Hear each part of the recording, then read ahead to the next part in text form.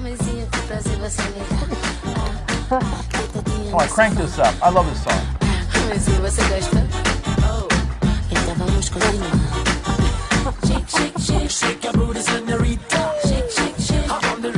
We got a rock and roll airplane here having fun across the globe as we travel, and one of the places that is always great to travel is Europe, and why not travel to Holland, which is a terrific destination for a lot of things, especially, well, I guess in the wintertime it's a great time to go there and ice skate. Yeah. You could ice skate on the on all this all that water. Yeah. They have a lot of water. It's very low lying. Yeah, we're looking at pictures right now. Yeah, I mean, it's people used to ice skate from one part of town to another in the wintertime. And of course, you can have some great rijstafel, which is a great dish. It's an Indonesian dish that is very popular in Holland, especially up in Amsterdam. And but a guy who knows more about Amsterdam and Rotterdam than any damn person I know is Max Hartshorne of GoNOMAD.com. Hello, Max.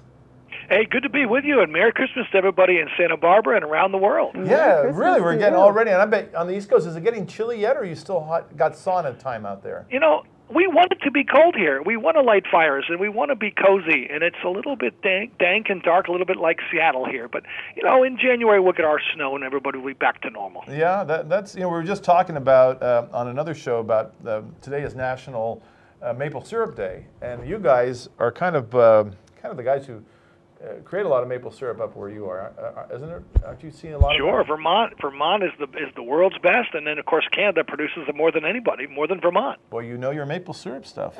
Did you have pancakes this morning?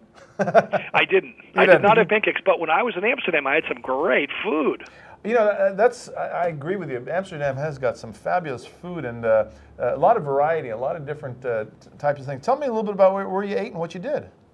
Well, you know, we were there for a very exciting thing. Anybody who's a foodie knows about the Great Michelin Guide and knows what it means to have a Michelin star. Well, we were there as guests of Visit Amsterdam, partly because they were giving away the 2016 Michelin stars for the country of the Netherlands. Oh. They gave away a number of stars. I think there was about 20 chefs that received their prestigious chef coat that had the Michelin star picture on it, and right in person they were given that amazing award, that amazing honor of having a Michelin star. Now, is it actually a star? Do they give them a little star like they can put it on the Christmas tree? They give them a jacket, and then you can wear that jacket with absolute pride, knowing that you actually are a Michelin star, but star chef. A funny thing was that there were several chefs who weren't around during the ceremony. They had about 1,500 people in a big arena, and so they thought they would call the chef in Rotterdam and give him this honor, this great honor of having his Michelin star. And they pick up the phone and they called the gentleman in Rotterdam, and he said, "Okay, thank you, goodbye." Wow. Well, you know, the Dutch are kind of get down to business pretty fast. Have you seen that movie, The 100-Foot Journey, where the restaurant's desperately trying to get their third Michelin star? It's a wonderful movie. A lot of people I didn't realize that not only is the Michelin tradition very big in Europe, but it's also they have 400 different restaurants that have stars in the United States. Yes, and you know, people get very upset about stars because sometimes they get them and sometimes they lose them. I remember they told me they take away 150 or 200 and they give out about 300. So it's on the positive side, but the worst thing is when you're told by Michelin that you've lost your star or if you've been downgraded. Fortunately, at this ceremony, as you can see, with Mr. Michelin Man was there, nobody was downgraded and more stars were added. So Netherlands is really becoming a culinary destination. Huh. I remember years ago when one of the venerable restaurants of Paris, the La Tour d'Argent, right there on Ile Saint-Louis, which had been a 3-star since Michelin started giving out stars, because the restaurant's one of the oldest restaurants around. But I guess some of their reviewers went in there because they go in secretly, and they went in there and they didn't like the way the duck was. And I mean, duck had sort of dropped in quality, and other dishes had not been as up to the standards of 3 stars. So they took one away, and the guy who's no longer with us, Claude Terrail of the restaurant, said, "If you take away my star, then I don't want any stars. Take me out of your book." Oh, really? Mais oui. And did they? Wow. I don't know whatever happened, but I think they're back to 3 stars now. But yeah, it was. If you're not going to give me the best, then I don't want to be in it. Anyway, so but well, tell me about Amsterdam is such an exciting city to be in any time of year. But the Christmas time is a great time to go. We were there during not only was it Michelin Star season and the awards season, but there was a wonderful thing going on called the Amsterdam Light Festival, and this was just extraordinary. In the United States we talk about lights like Christmas lights and maybe in the shape of a Santa Claus or whatever. But no, in Amsterdam they really do it up. You can see some of the photographs of some of these light installations, beautiful artwork that's been created for people to see when they're in the canals. Just huge installations, tremendous artwork, and very thoughtful. The kind of art you have to think about. There was a photograph there of a little guy jumping. That's an animated. That little picture just animates all night of the various jumping figures. But which probably artwork really makes you think. It probably makes sense too, because you got very long nights in the wintertime up there in Holland, don't you? You do, yeah. It was really, when we were there, it was gray, and now the photograph that we're looking at now is the inside of the Rotterdam, the beautiful market hall, the tremendous market hall, where they have artwork on the ceiling of this gigantic U-shaped building. It's tremendous. That was Rotterdam, actually. Rotterdam. That was the previous picture. Okay, that was that one. And there's then we were the looking Festival at of Light, yes. Okay, then we're looking at some water. It looked like maybe on a river. Is that a river? Yeah, well, that's the canal. As you know, Amsterdam is laced with canals. All over the place there's canals, almost as many as Venice, I think. So people travel a lot on water taxis and also on these canal cruises. And that's the best way to see the Festival of Light. And the other thing is that you saw the ice skater. That's a temporary little thing that they do during the December for local folks to put on their ice skates and skate around and have really good hot chocolate in the little warming hut there in the center of Amsterdam.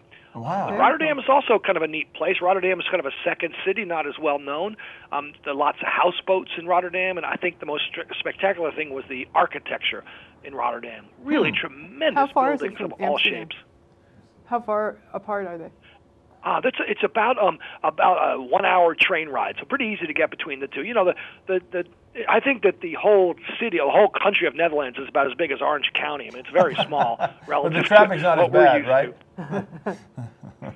right? There's the market hall. So if you go to Rotterdam, because I've been to Amsterdam, of course, you've got incredible museums, you've got the Anne Frank House. There's a lot of things to keep you busy. But I never thought about Rotterdam because I don't know what you would do there. What was some of the highlights as far as activities? As somebody who likes buildings and architecture and ocean, it's really, if you like that, it's really fun in terms of being able to see. You're right on the ocean, and you can see these great buildings. There's a neat walkway. There's a maritime museum, which we enjoyed.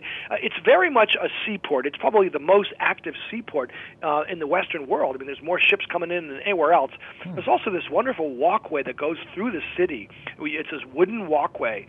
And then, as you can see, this crazy architecture, cube houses like you've never seen before. Actually, that looks a little bit like what we got going on 101 right now, right on the freeway. But they're not as nice as ours. Aren't as nice as those. Let me ask you, because when we're talking about food, of course, what I think about when I think about Holland is I think about herring because they have it on the streets. Did you eat any fresh herring? We didn't have any herring. We had a little bit of sushi because we went to some upscale restaurants. But you had mentioned the rice table. That is really the legendary dish. That is the thing. That Indonesian heritage. The other heritage that's very interesting over there is their connection with Suriname, the South American country, which very few of us have been to.